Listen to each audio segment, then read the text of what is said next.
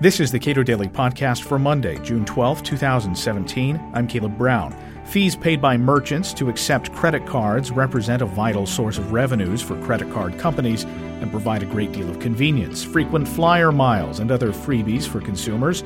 So what's happened since those fees have been limited by the so-called Durbin Amendment? Cato's Thea Brooke Knight explains the issue. I used to be able to earn frequent flyer miles on a debit card because I don't use credit cards. Anybody can email me directly if they care about why. Why does Dick Durbin not want me to be able to do that? Well, I think to understand this, we need to get into some of the mechanics of how payment cards work. And by payment cards, I mean debit cards, credit cards, something you have that you swipe or now insert when you're trying to buy something.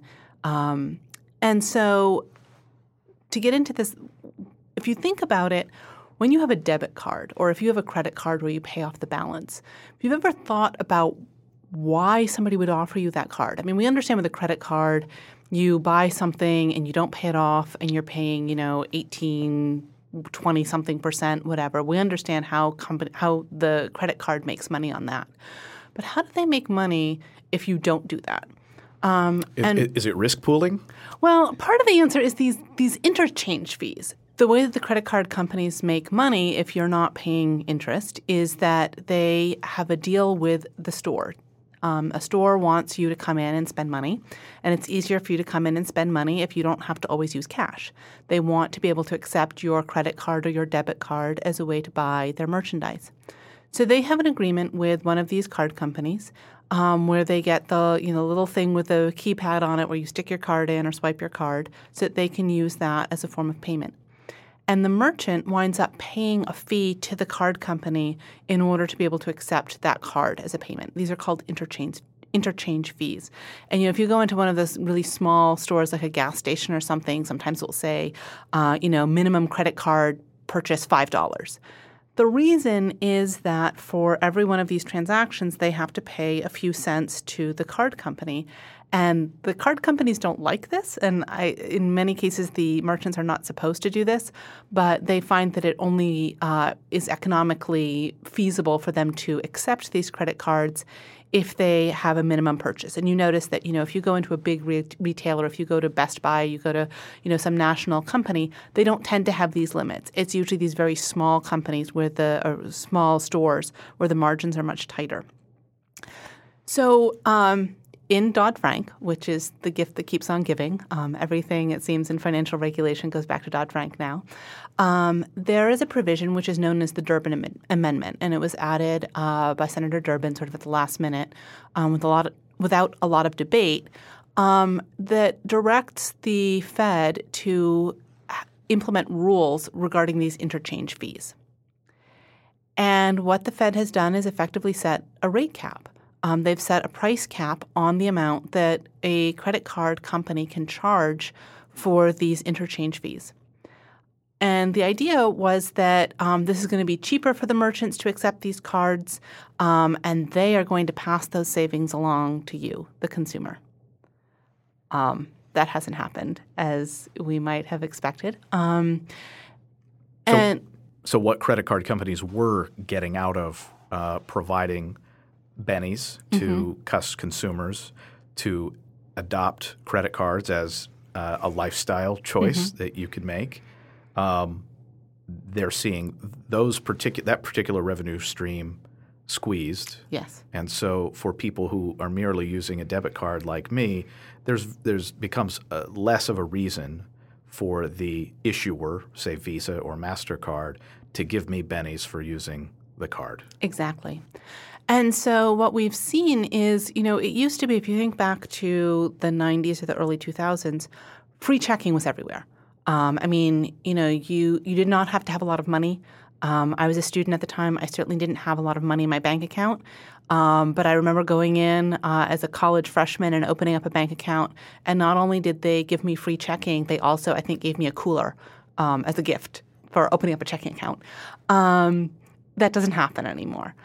So what has happened is that the banks are trying to make up their lost revenue. I mean, when you have price controls on something, the the money doesn't just go away. It's not like there's suddenly less money being spent on things. The company is going to try to get that revenue from someplace else. And so what we've seen is an increase in maintenance fees for bank accounts. And this means that this is really squeezing lower income people more, because most banks will still give you free checking if you maintain a certain balance. And these balances, I mean, there's a range, but, if you keep $10,000 in the bank, you probably don't pay a fee. If you keep $1,000, you're probably paying a fee.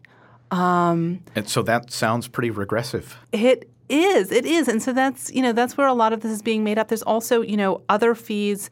In some of this, it's not clear exactly where a lot of these fees are coming from or how the banks are doing them exactly. But, there are a lot of other ways for banks to make money. So overdraft protection is something that's come under fire lately because it's supposed to be sort of a stopgap. You didn't realize that your last paycheck didn't clear and you went and you charged something, or you tried to pay for something with your debit card, and overdraft protection allows that transaction to go through, but then charges you a fee, something like $35 for that. And so, you see these different examples of ways that banks are making up money because, they're not going to just take a loss in somewhere and say, oh, well, we had this fee that covered a transaction and we're just going to let that money go.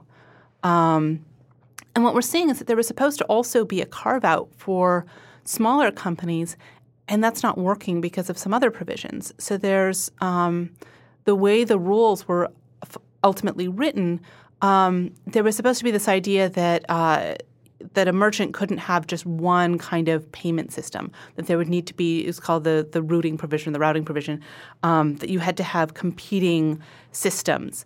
What happens is that the systems are competing for the merchant.